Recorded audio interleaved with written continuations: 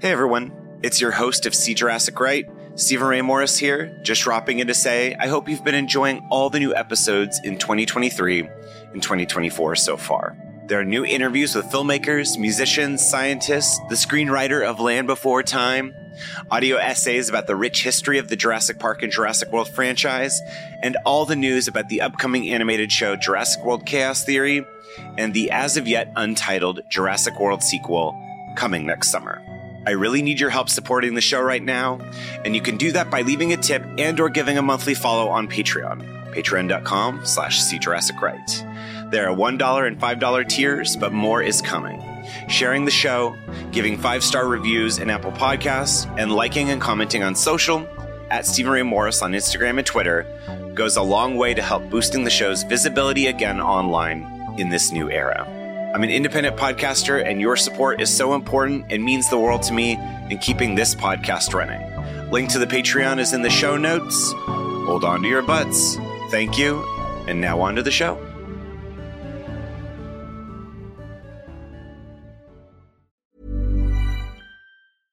Hey, I'm Ryan Reynolds. At Mint Mobile, we like to do the opposite of what Big Wireless does. They charge you a lot. We charge you a little. So naturally, when they announced they'd be raising their prices due to inflation, we decided to deflate our prices due to not hating you. That's right. We're cutting the price of Mint Unlimited from $30 a month to just $15 a month. Give it a try at mintmobile.com/switch. $45 up front for 3 months plus taxes and fees. Promo rate for new customers for limited time. Unlimited more than 40 gigabytes per month slows. Full terms at mintmobile.com. Planning for your next trip? Elevate your travel style with Quince. Quince has all the jet-setting essentials you'll want for your next getaway, like European linen, premium luggage options, buttery soft Italian leather bags, and so much more. And is all priced at 50 to 80% less than similar brands. Plus, Quince only works with factories that use safe and ethical manufacturing practices. Pack your bags with high-quality essentials you'll be wearing for vacations to come with Quince. Go to quince.com/pack for free shipping and 365-day returns. 1, 2, 3, 4. Filled with awe and fright, see Jurassic Right. Bathed in amber light, see Jurassic Right. See Jurassic Right, right, right. See Jurassic Right, right, right. See Jurassic Right, right, right. See Jurassic Right. See Jurassic Right. See Jurassic Park. I don't even know if you need an introduction. You were in Jurassic Park, one of the most iconic unnamed characters, but we'll talk about that in a second. It's Whit Hertford. Hi. Thank you so much for joining me. I have to credit my girlfriend, Brenna White, for putting us in contact. I just want to dive into the basics. I mean, just from us talking before that, directing theater is probably your passion. But when you were a kid, did you want to be an actor growing up? And what was when did you first sort of, I don't know, it seems like acting is such a capital A kind of profession when you're in the game of life, it's like firefighter, accountant, actor. How do you go from just watching movies as a kid to being I want to be, in there performing? Right. Yeah. So the first professional thing that I did, I was 4. It was a Care Bear, Buster Brown shoe commercial. Buster Brown was a chain of shoe stores in the 80s. And so, yeah, I was in this commercial, and really how it started was my dad was a teacher, a professor of theater. He taught acting and directing, and my mom was an actress and they kind of got together through that.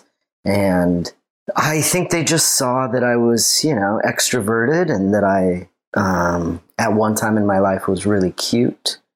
And so they just tried it because, you're here in LA, and my dad was teaching at Pepperdine or something. And I think they just thought, well, maybe for a little extra income, we can see if this works and see if he likes it. And I did. And through that entire chapter of my life, as a kid, my mom, who essentially raised me on her on her own. She'd always ask me if I liked doing it, if I wanted to keep doing it. It was never a thing that she just assumed. She always would ask, and she kept us pretty normal. So it was just a thing where like it was kind of in the genes, and then I guess we got lucky. I mean, we all worked really hard for it too. And when I was a kid, I liked it. It was a hobby, and I thought it was so fun.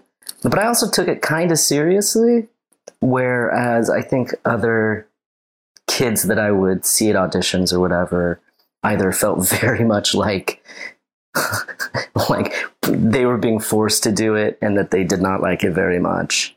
And Well, I've worked with Christine Lakin a bunch. I used to interesting. I used to produce her podcast and cool. and engineer it and everything. And I feel like I got a lot of insight into what that kind of world was like at the time, especially because we would, we had Jodie Sweetin on and Beverly Mitchell, and I feel like I got the gamut of a lot of those TGI Friday folks. And I feel like Christine was very similar, where I feel like it seemed like to her, she kind of took it a little bit more seriously. And I could imagine it'd be so fun. I mean, as a kid, when I was a kid, I was just sitting at home, playing video games and watching this stuff on TV, but you were like in it. Like that to me seems, I can totally see now why wouldn't you want to try that, especially if you're in LA where it's actually kind of accessible. Totally accessible. And my parents were really good at being, like our managers, because my sisters ended up doing it too. So it kind of became a family thing. But what I'm really grateful for is that, I went to public school. I never got emancipated. I never lived in Hollywood. We lived in, the suburbs. And yeah, so like without that, it might have been a different experience. But because I think I was kept pretty grounded, that was quite helpful. Did you audition for Jurassic Park? I did, yeah. Oh, and by the way, Christine Lakin's married to one of my buddies, and Jodie Sweetin was my first crush. Oh my gosh, this world is too small. I mean, we were talking even before, but like, yeah, it's just such a small world. And her podcast, Worst Ever, I feel like I'm really sad I don't work on it anymore, but it almost seemed like a little bit of therapy for some people who acted when they were young and sure. And just getting to share those experiences of what that world is like. Cause it's that thing of like, yeah, like that was so far removed from anything that I could even imagine. And even for a kid where you're kind of, being an adult in a way, like you are working. Oh yeah. So, sorry, I totally leapfrogged over your question. No. Yeah, I auditioned for it. My mom had read the book, and in the book, the kids, as a JP aficionado, I'm sure you know this, the kids are reversed in ages. Yeah. And so I thought that my audition was to go for the older brother. And when we got there, it wasn't that. But it was totally fine. And it was like very weird. It was a casting director, and she videotaped me, and she read like a scary dinosaur story to me. I think it was a dinosaur story. It might have just been like some weird ghost story. Huh. And she just filmed my reaction. And that was it. I didn't say a single line. It was literally like I was, silent film acting.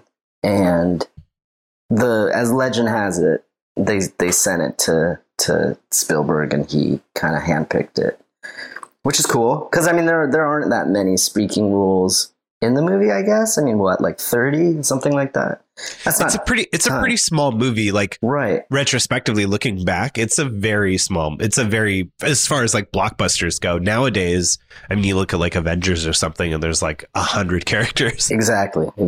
So yeah, so that was it. And it was thrilling. I knew exactly that it was going to be massive. And I was already, like E.T.'s a formative movie for me, just as, in my personal life. And so, yeah, I knew it was going to be big, and we went and we shot that sucker in the desert, and it was like 120 degrees. It was crazy.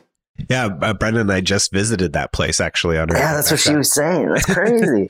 Yeah, and I had no idea. And she was like, "This place looks familiar." And I was like, "What do you mean?" And she's like, "Wasn't this where they shot the 6-foot turkey scene and the dig site in Jurassic Park?" And I was like, "You know what? I think you're right." And just like quickly Googling like, Jurassic Park dig site, 6-foot turkey, like just trying to find the location. So were you able to get to the exact landing spot? I don't think so. I feel like, I mean, there's like some hardcore folks who like, you know, every location, like you can visit the gas station in the Lost World. Like people like are obsessed, but it's off the beaten track. I mean, I remember that they had to shuttle us. It was so hot that they had to shuttle us from base camp to that little tent area where the fossils are. And it really was only like a 3-minute walk, so maybe a minute drive. Whoa. But it was so hot that they made us get in the vans and they shuttled us. Oh, wow. That was crazy. Yeah. So what was that day like? Do you remember anything about it at all? Yeah, loads. I did 2 days on that shoot. And I remember so many details, which is crazy now that it's, you know, 93, right? Yeah. So it'll be almost 30 years. Oof, it's crazy. Well, we did some improv. I remember that. That's always kind of a funny thing that most people don't know is that I remember there was a moment where Steven wanted me to walk across the fossil and like kind of like be a punk about it. And then Sam Neill was going to yell at me. And so we did that. We rehearsed it. And I remember Spielberg, he's so excited. Like he really does like make kids feel very special. He's a very good child's director. That's awesome. And he was like, okay, when you go past camera this time, after he yells at you, just under your breath, because I was mic'd, I want you to call him an asshole. So somewhere there's that footage. Oh my gosh. I mean, I would imagine. I'm sure it's not like gone. But yeah, so they had that, and I was really bummed when the film came out that got cut because I was really excited. I came from a very religious background growing up, and so anytime I could be a little bit naughty was like exciting. No, that's hilarious. I mean, also like as a dinosaur kid, there's something a little bit relatable about him. So like, even though he's, you know, being kind of a punk, I feel like there is that idea of like, you know, if you grew up a dinosaur kid, it's like I used to sleep with a dinosaur encyclopedia under my pillow. So it's like, oh my God, you know, any chance that you get to like, you know, bring up a dinosaur fact or whatever, like when I was the volunteer boy as a kid, you know, and oh wow. That's cool. So I wonder if Spielberg maybe thought that, because I was looking at some early drafts of the script and stuff, and there is moments where that character has a bit of more, in that sense, more of being like outwardly kind of being a dick, right? you know, frankly.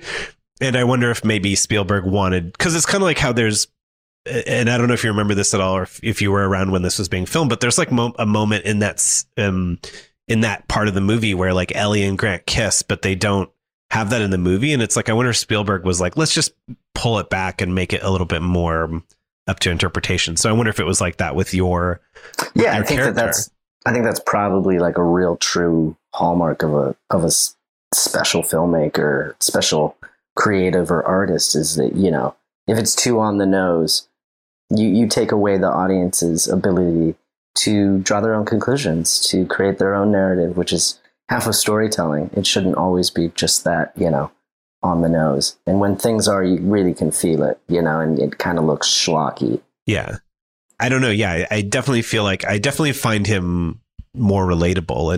And at the same time, it's like, well, that's nice. Cause most people fucking hate my guts in that movie. Oh no, you're not the volunteer boy. You are Whit. You're your own person. Yeah. Like that'd be funny if I had that weird cut leg complex. No, it's funny how people will always, oh yeah, you're that guy. I hated that kid.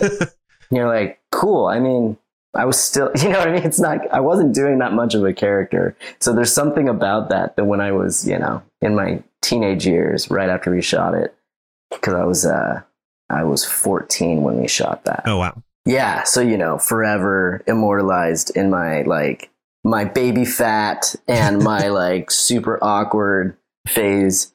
And so when people would make like comments about that, you know, when you're a teenager, you're still kind of a kid. And so you would take it personally. You would go, well, maybe that means you don't like me. Ugh. I mean, I'm just over it. I've gone to therapy, man. No, but I'm just thankful like Twitter and stuff didn't exist then, you know? Oh my God. Yeah. Oh yeah. Did you get to, obviously, you worked with Sam, but did you get to work with Laura Dern at all, or just meet her on the day? We were all shuttled there, and we all kind of lived the hotels were all kind of nearby. And so, no, yeah, we had a convo. I think it was from the hotel to the set, where I was like super angsty preteen, listening to my Discman, and I was listening to this new band from Seattle called Pearl Jam. Whoa. Yeah, man. Holy shit. Isn't that wild? And I remember Laura Dern being like, "What are you listening to?" And I was like, "No, it's this band. They're called Pearl Jam." Oh my God. Which is like kind of rad that like I was telling Laura Dern what was cool. You know, I kind of love it. Oh man. And what was it like working with Sam? And he's very intense. I remember that like, he's nice. He's warm, but it's not like, it wasn't Spielberg warm. That's like, Spielberg's very like Americana, kind of kitschy, right?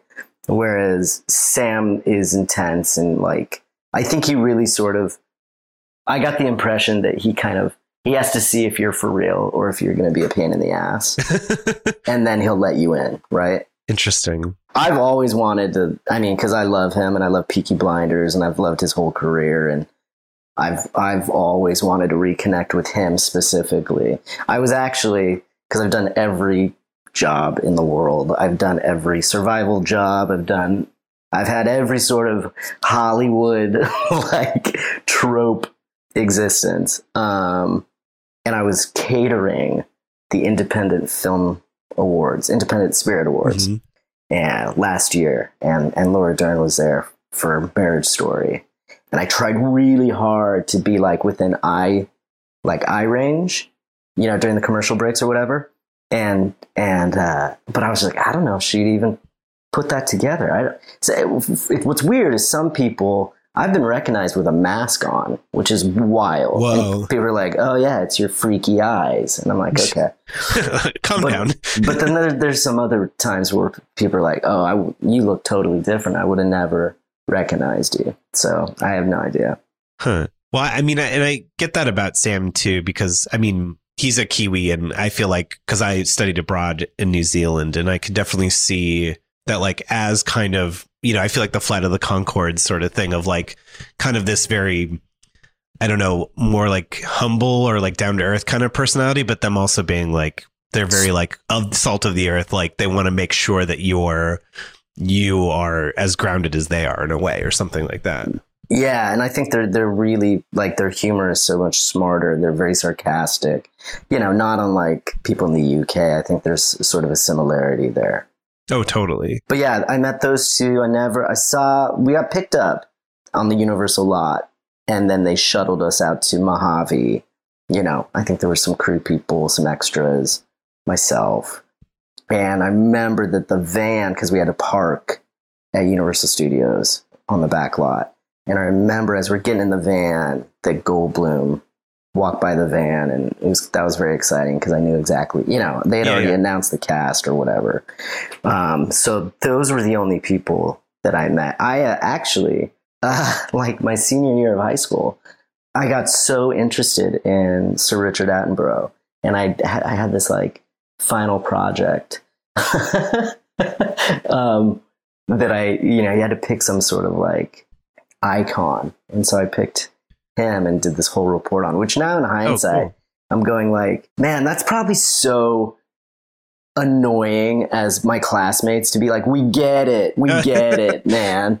Like always drawn. But I just thought he was fascinating as an actor. Yeah. It was in no ways to be like, because we're in the same movie.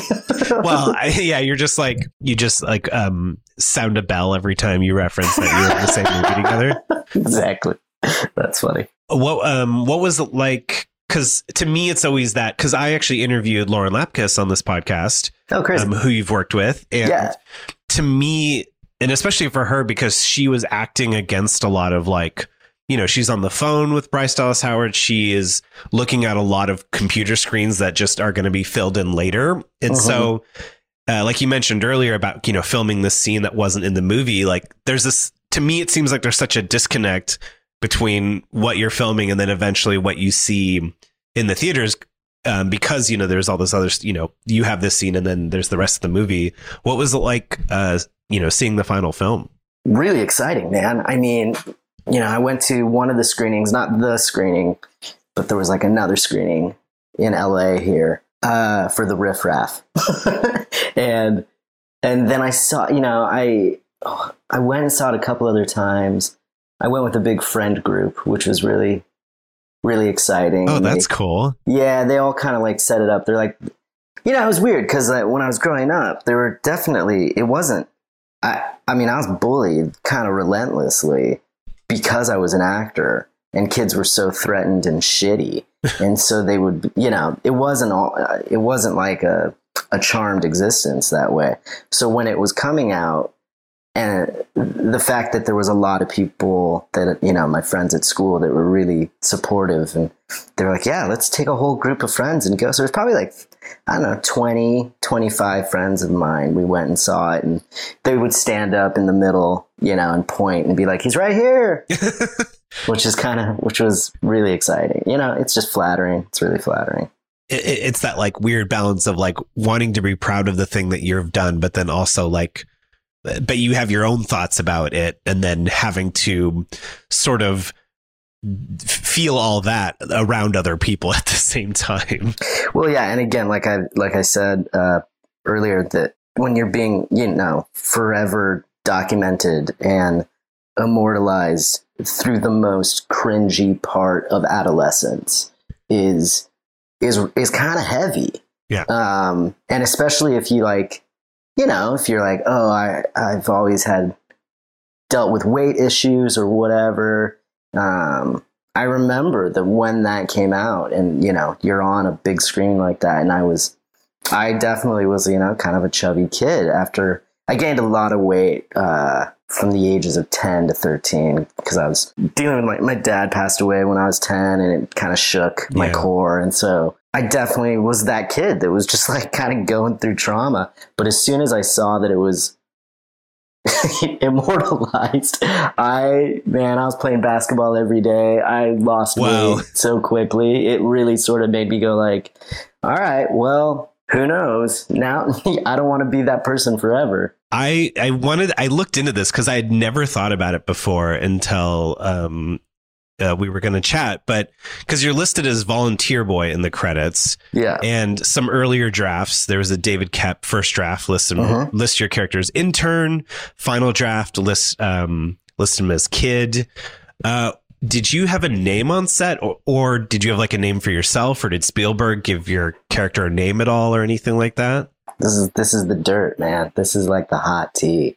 So the only reference to any sort of name wasn't in script, right? Like you're saying, no, there was nothing in an audition, but on my contract, it was the first contract I ever looked at too, because I was 14. And also my stepdad was my guardian, and I hated him. Super hated him. He was this like redneck. It was just like bad stuff, man. Very much like a Honey Boy situation. Oh God. Right. And very relatable. And I was bummed because I wanted my mom to go with me I was like, this is the biggest fucking thing I've ever done. Anyway, so he went with me. And so I kind of like told him to buzz off all the time. I'd be like, give me some space, man. Yeah, this is my day. He was like trying to take pictures with Spielberg and stuff. Like he was. God. Oh, dude, it was so embarrassing. I mean, and it's fun now that things like this where I can kind of just like air it out.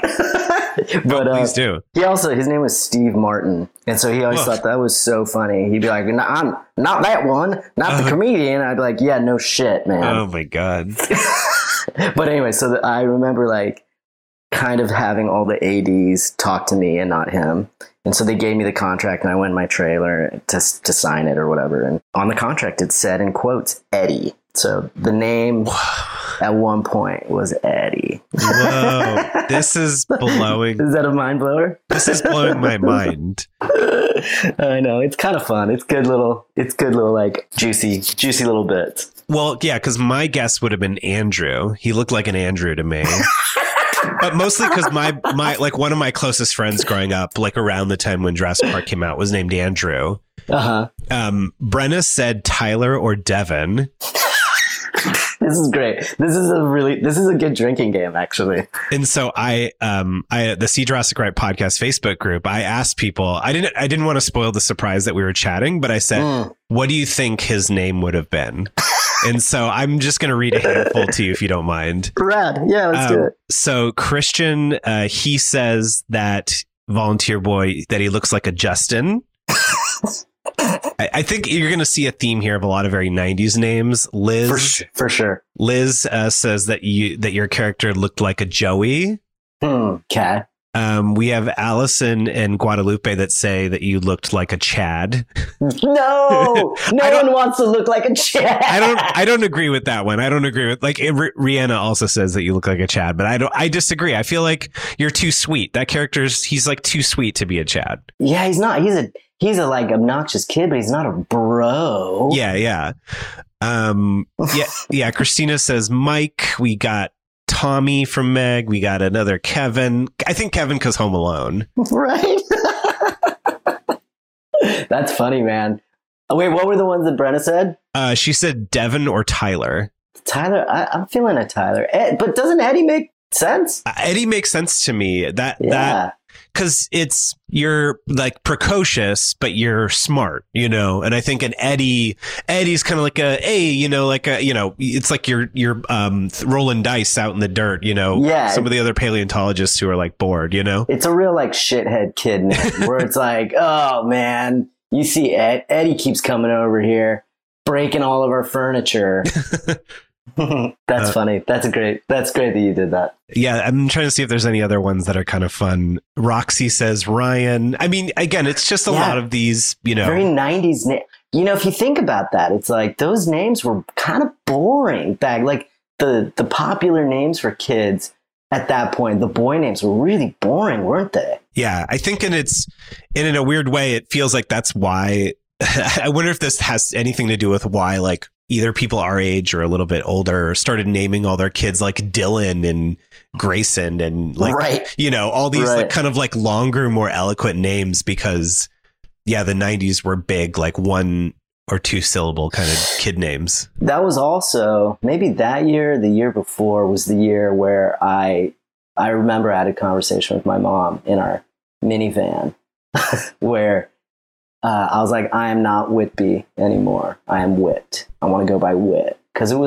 Whitby was not a cool name to have growing up. Like, kids didn't give a shit that it's a town in England. They're like, so what? Do you think you're better than me? Like, they didn't care about that. But now, in my personal life, it's like, it's having a bit of a revival. Like, it's always funny if I'm, like my friends that I've had for a long time, I think it's kind of a term of, it's an endearing thing that they'll call me Whitby, or like if you're like vibing with somebody, I always know when some sort of flirtation or some sort of interest is happening because they will start to call me Whitby. I love that. Yeah, it's kind of cute. But now I've told too many people that, so now I think people will probably stop doing it. You spelled it. You spelled the secrets. I know. Well, I mean, yeah, Whitby Hertford sounds like you're like next in line to be Q, in James Bond. It's like, it sounds like you know a lot about gadgets and gears. Whitby, Flint, Hertford, or in Britain they say Hartford because Hertfordshire. But it's a mouthful, man. It's a goddamn mouthful. And my sister's got Chelsea and Brighton, which were also the thematic things of English places, but much more normalized names than Whitby. So, well, this, I mean, I think this is a good bridge. I had a couple other questions that I think we can get back to, but yeah, because you ended up going to London, and I mean, it feels like you were kind of destined. I mean, with all this kind of English, sort of history and the names and everything in your family. Yeah, when I interviewed for grad schools in Chicago, I interviewed for just like a handful of them, and to go to a theater directing MFA course. And there were 4 in the States and then 1 in England. And of course I wanted to go to the English one, but I didn't want to screw up karma, so I wouldn't even say it. People would be like, well, what's your sweetheart pick? And I'm like, I'm happy to go wherever. I was trying to like channel the right energy. And it was the last interview of the day. I had slipped in the snow that was up to like my knees, like backwards. And so my suit was like all wet. My socks were all wet. Ugh. It was definitely out of a movie. And, but they were like I looked really English. I looked very like proper. I was wearing like a blue suit, skinny suit with these like mint socks and brown shoes. Like I looked real smart. And, that was key because the guy was like, you already look like you're a Londoner, blah, blah, blah. But what was cool was at the end of the interview, and it was going really well, right? And I said to him, he goes, so why you and why this school? And I said, look, I don't have a fancy answer about my philosophy of directing or what I believe are the fundamentals of theater. But my name is Whitby Flint Hertford. And if I don't live in London at some point in my life, I've slapped fate in the face. And he stood up and he hugged me. Oh my God. That's incredible. And I think that's how I got into grad school.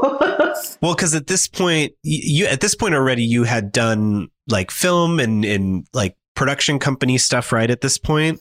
Yeah, I got a little, I was doing a lot of UCB stuff in my 20s, late 20s. And I loved it. I was on a ton of teams. I was doing a lot of sketch and improv and then like voiceovers and little, guest star stuff on different shows.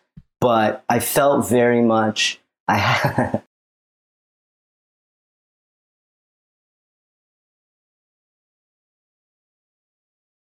remember I was on an audition for a Coca-Cola commercial, and it was to be a horse jockey. And I was like, okay, because I'm 5'1". I'm not a tall dude. And I've always been the shortest kid in my class and whatever. That's just me. That's trademark me. And I went to this audition and I was like, what do I wear? She's like, I don't, my agent was like, wear a helmet. And I don't know. So I had like a motorcycle helmet. And then I was wearing like an Adidas jumpsuit. It was really weird.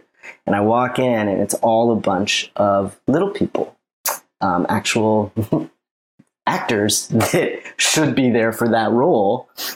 And I come in there as like the normie, and they looked at me with such disdain, like, what? Get the fuck out of here. And I don't blame them. And I called my agent and I said, hey, I don't want to be submitted for any like things that are just based off physical breakdowns anymore. Huh. And she went, okay, well, we're going to drop you then, because you're only good to us in sort of that physical joke way. Really? You're only brandable that way. Wow. And I was like, oh, okay. And so then that led me, it like really shook me. And I said, fuck it. And I talked to my friend who was he was shooting a lot of my sketches that I was doing with UCB and Funny or Die. And we were at a Clippers game, and I was like, dude, I think you're a better director than doing some of these YouTube things. And he was like, I think you're a better actor than playing leprechauns and Rumpelstiltskin. And I was like, thanks. So he said, well, what do you want to do? I said, I want to get the girl. He goes, what do you mean? I go, I want to be the non-traditional leading man, like a heightened version of Ben Stiller. And see if we can pull that off, a Serge Gainsbourg for Southern California. Ooh. And so we did. We ended up doing these sort of like America New Wave, fly on the wall. And that's where I met Lauren. That's where Stephanie Allen and I joined forces. And I really sort of like poached a lot of actors from UCB, actors that I felt were like kind of dying to do things, not YouTube sketches. Well, they had like something that they were kind of keeping secret, and that it wasn't just jokes and improv. Yeah. That there was something of value there. And so I met a lot of my good friend Matt Jones from Breaking Bad and a bunch of other stuff. He worked with me a ton, and it was really exciting. My friend John Heater, who's like forever and ever just Napoleon Dynamite. He'll never shake it. And I put them in a drama. I put them in 2 dramas. That's amazing. That I wrote. And they, they're little itty bitty stuff. Our company was called Sneak Attack. But we did it without any compromises. And we went to festivals and people dug it. And the last one we did before the company dissolved and I went to England was we had a film that went to the Cannes Short Film Festival. And that was insane to be in France, that is like for some, because when I grew up obviously loving Jurassic Park. And then when I went to college, I was like, well, I'm just watching French New Wave films from now on. Like that was I'm just watching Wong Kar-wai. In the Mood for Love is my favorite movie. Like, I feel like we maybe had a similar kind of thing, but like it makes sense. I mean, to me, going to Cannes is like the peak of like creative filmmaking. It feels like almost. It was pretty cool, and my buddy who was LA based, I was at that point already in school in London. And so it was kind of just a quick little flight. But he came all the way out because why wouldn't you, Yeah. You don't know if you'll ever get to do that again. So it was a really special moment. But anyway, that little left turn of going, you know what, I'm just not going to audition really anymore. And actually what ended up happening was I made that change and then I started to like book more. Interesting. So I would book, I'd book like a recurring on a couple different TV shows that were big TV shows. And I think it was this lesson of like, you don't want to be desperate because people can smell it. Yeah. And you really, really want to figure out who you are. And I think that that's a thing that I always tell young actors this. I'm like, they go, what can I do? If I'm coaching them or something, what can I do to be better at this thing? Yeah. And I'm like, live life more. I had an acting professor when I was in undergrad. She said it really beautifully. She said, go make some mistakes. Go to places you've never been before. Try a new food that you've never tried. Fall in love, fall out of love, go experience the world, and that will always make you a better actor. And I've taken that to heart in everything in my life. Well, it feels like that then going to London and doing directing and theater seems to me, just from, standing back here listening, like feels like such a natural progression of really trying to get to the meat of like the craft. And, it feels like there's nothing more immediate than I was actually catching up. A friend of mine, Allie, she messaged me. She found like a Jurassic Park, The Ride pin. And she's like, I couldn't think of anyone else who would need this more than you.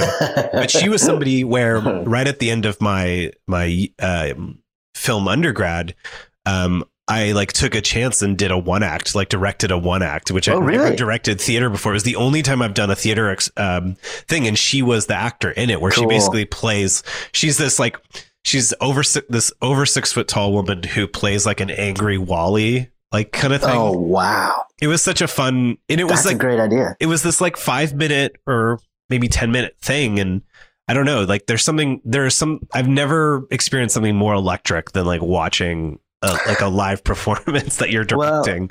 Well, the thing for me was that I kind of just wanted to teach. So I was applying and interviewing for grad schools to kind of just get the paperwork.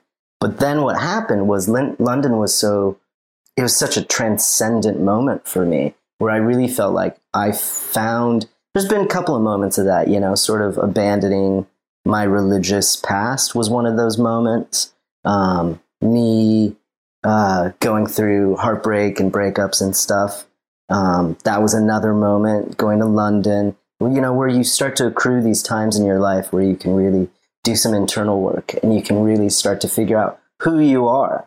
And directing feels like it comes out of my nerve endings, every fingertip, because what happens is that for me, it's a really selfless endeavor, because I'm there to the service of the story and the text and the actors, whilst I still get to kind of like make my own canvas.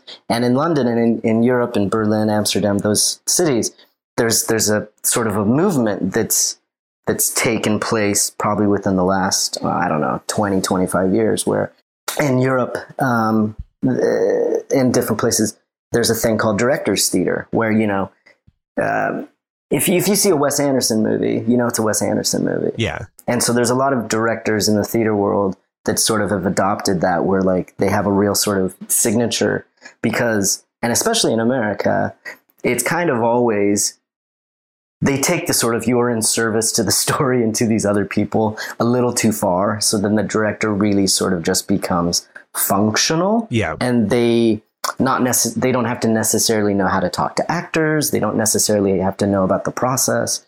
And for me, that's what I love. Yeah. And I direct one of my other meetings with one of my mentors in London. They said early on in the course, you know, what sort of director do you want to be?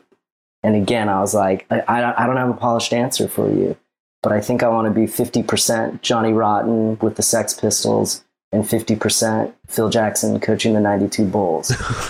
I want to be like a little insane and a little bit zen. And that's kind of been true. That's how I work. And I just love the rehearsal room, man. Like I love film, and I'm a big, you know, it's part of my upbringing, but I love a rehearsal period. I love 4 weeks where you and your little gang have this thing that you're building out of nothing. And then you do it in real time and nobody can say stop, right? That once that play starts at 7 p.m. that night or whatever, it's live, man. It's an organism. And that's very exciting to me. And so I think I'm kind of forever addicted. And it was a thing that in my 20s, I purposely went to a really, or applied and got accepted, luckily, to a really revered BFA program that was nestled in the mountains of Utah. A guy from Juilliard named Kenneth Washington. He's since passed, but he's a legend. And he wanted to, I don't know how it happened, but basically he found himself there in Utah and said, well, why can't we create something that's as good as Juilliard here? And so people would be turning down NYU and stuff like that when I was going to that school in the very late 90s, early 2000s.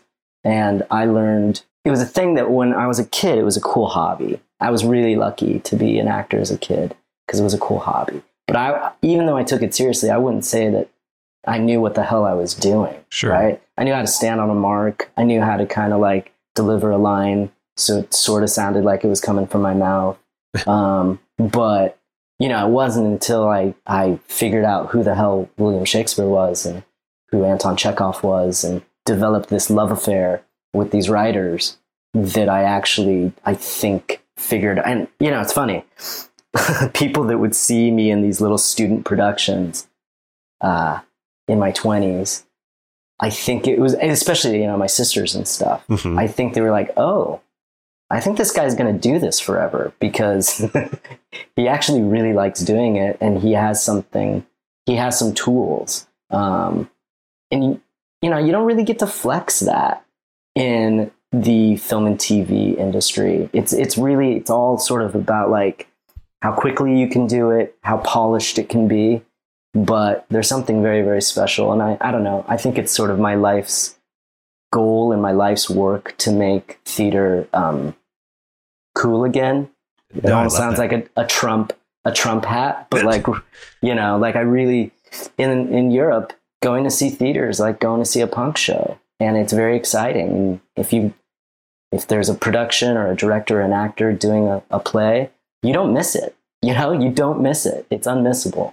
It can't be done again. I mean, it seems like that's been the thing too. The ephemeral thing too. Like I think is so intoxicating that it's like once it's done, it's done, and you've kind of given it to the universe, and it's really special that way. Well, yeah, and again, this like idea going from Jurassic Park specifically of like it was this, you know, 2 days stuff that you filmed. You know, some stuff didn't end up in the movie, some did. It's like you totally, you know, there's no through line where it's like with, like you're saying, this rehearsal period. It's like you were literally building a creature to life. You're like creating, you know, you're like, it's not Frankenstein, but it's like you're like literally, or I think of what's the Frankenstein's totally Frankenstein. But I was also thinking Far Side, where it's God rolling out the Play-Doh to be snakes. You know, it's like that, but more elegant. But yeah, that's funny. But I mean, you know, there's this. You actually, it's like you can see the work and you can see the journey. All of it's in there.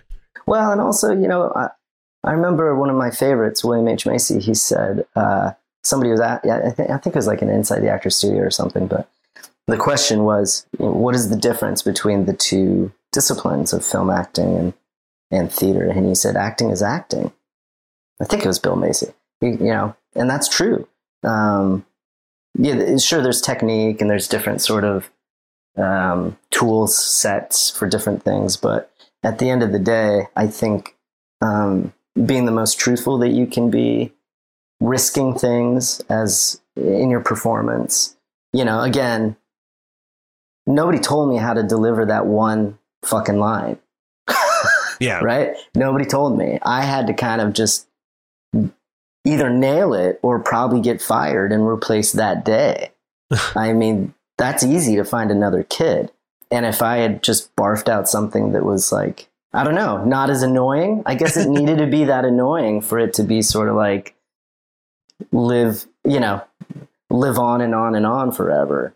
The character of Alan Grant was certainly not the warmest character. So I feel like that this kid is giving him shit. It's almost like there's almost like a little bit of a respect, or like, oh, okay, so you're going to play this way. All right. Like you kind of, it feels like it's almost like the most fun that Alan Grant has had in months, you know? Well, and you know, that is the thing. If you can luck out on a film set, and I had this, you know, with Robert Englund when I did one of the Nightmare movies. If you can have a scene partner that is going to give you stuff, that feels sort of like theater, and you can kind of capture that.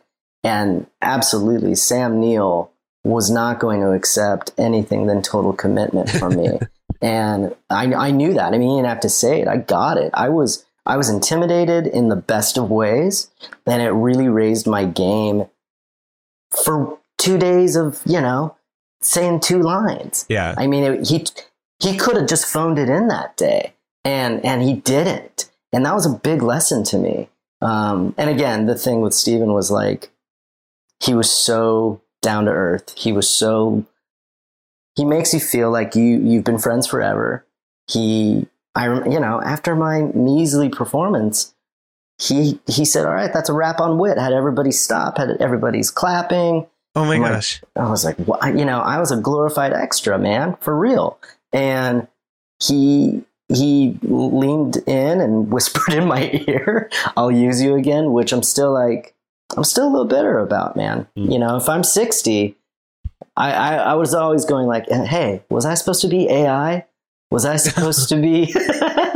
No, I'm kidding. I mean, he did say that. He legit did say that. And maybe he's just waiting. I don't know. But it made me feel special. Movies, you know? I know. Someday. And that's why I kind of like, it's like, I love this stuff. I love acting and creating stories and making art because I have to. That may sound really corny and cliche, but I don't know of an existence where that part of my life doesn't exist anymore. And I think that that's why I've been able to kind of have a bunch of different lives, you know? Yeah. I'm on like the 7 of my 9 cat lives. Yeah.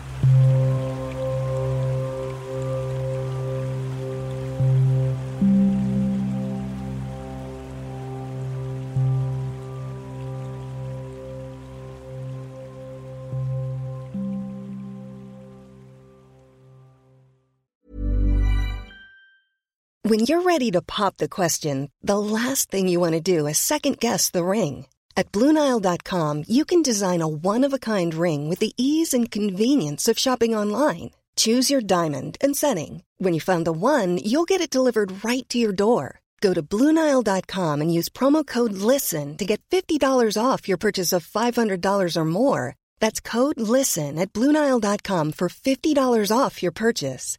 BlueNile.com, code LISTEN.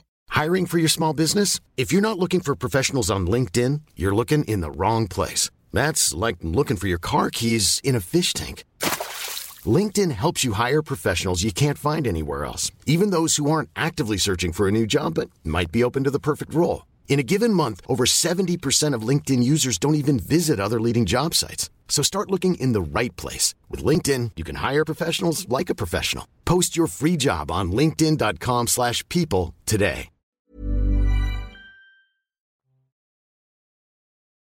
Well, Whit, this has been so special. I really appreciate the time you've taken to talk to me and share with me your journey and your philosophy and all that Thanks, stuff. Thanks, Stephen. Appreciate it, man. I just wanted to mention and wanted to ask really quickly. This feels more like a bonus question, but I noticed because I saw it as a kid, but you were in Land Before Time. Not the movie. The Land Before Time 3, The Time of the Great Giving.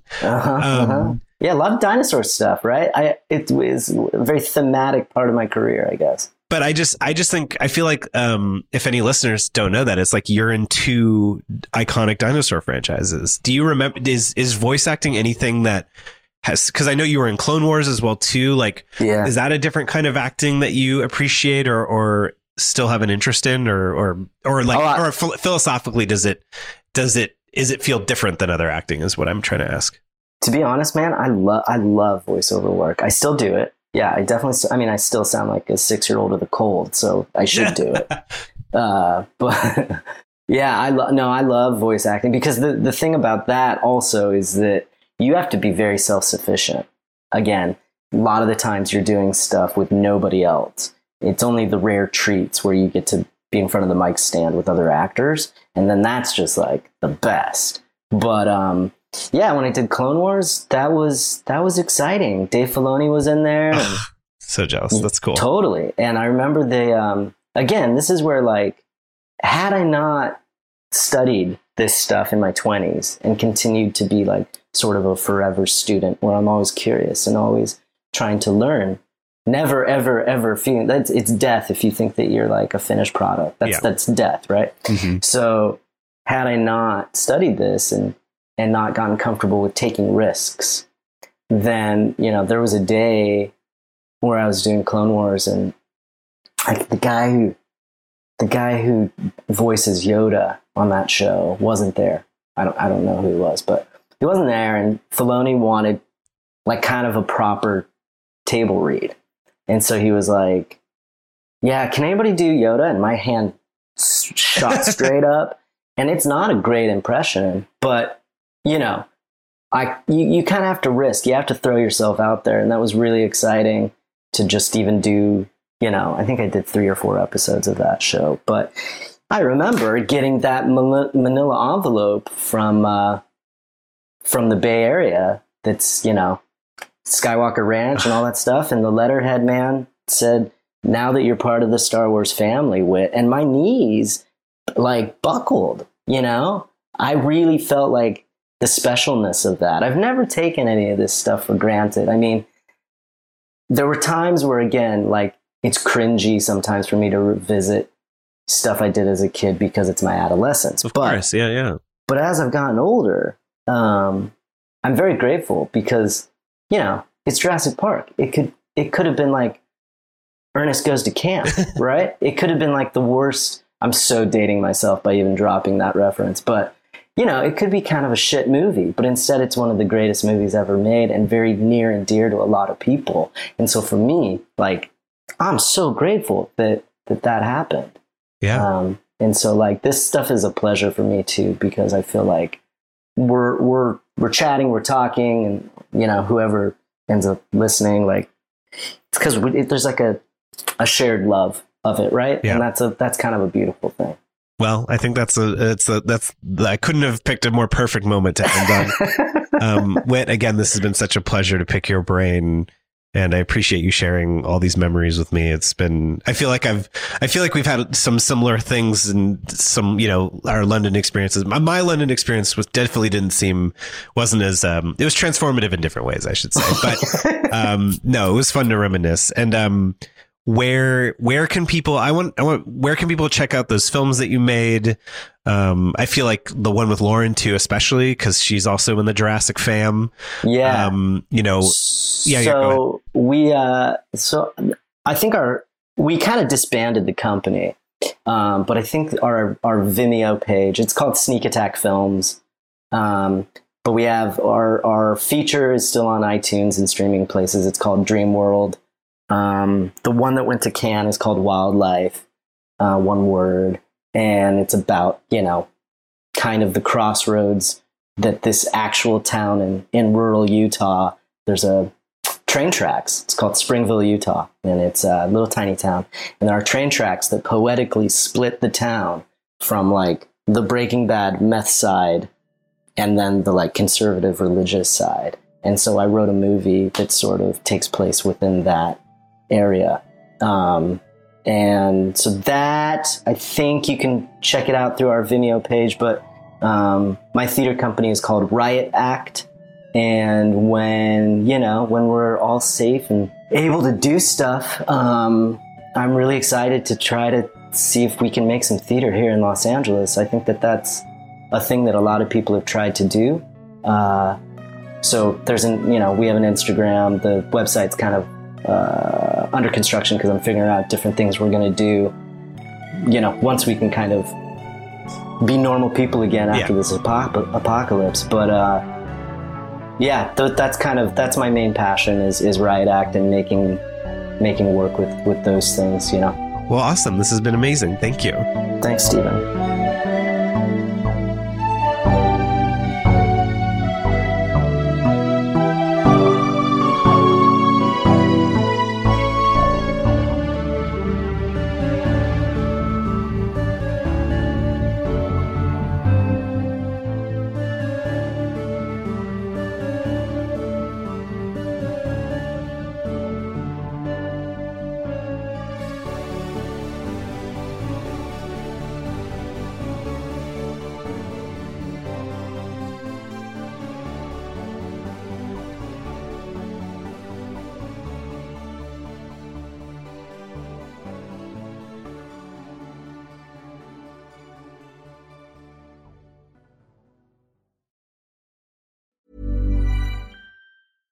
Flexibility is great. That's why there's yoga. Flexibility for your insurance coverage is great too. That's why there's United Healthcare Insurance Plans. Underwritten by Golden Rule Insurance Company, United Healthcare Insurance Plans offer flexible, budget-friendly coverage for medical, vision, dental, and more. One of these plans may be right for you if you're, say, between jobs, coming off your parents' plan, turning a side hustle into a full hustle, or even missed open enrollment. Want more flexibility? Find out more about United Healthcare Insurance Plans at uh1.com. Hey, it's Paige DeSorbo from Giggly Squad. High quality fashion without the price tag. Say hello to Quince. I'm snagging high-end essentials like cozy cashmere sweaters, sleek leather jackets, fine jewelry, and so much more. With Quince being 50 to 80% less than similar brands.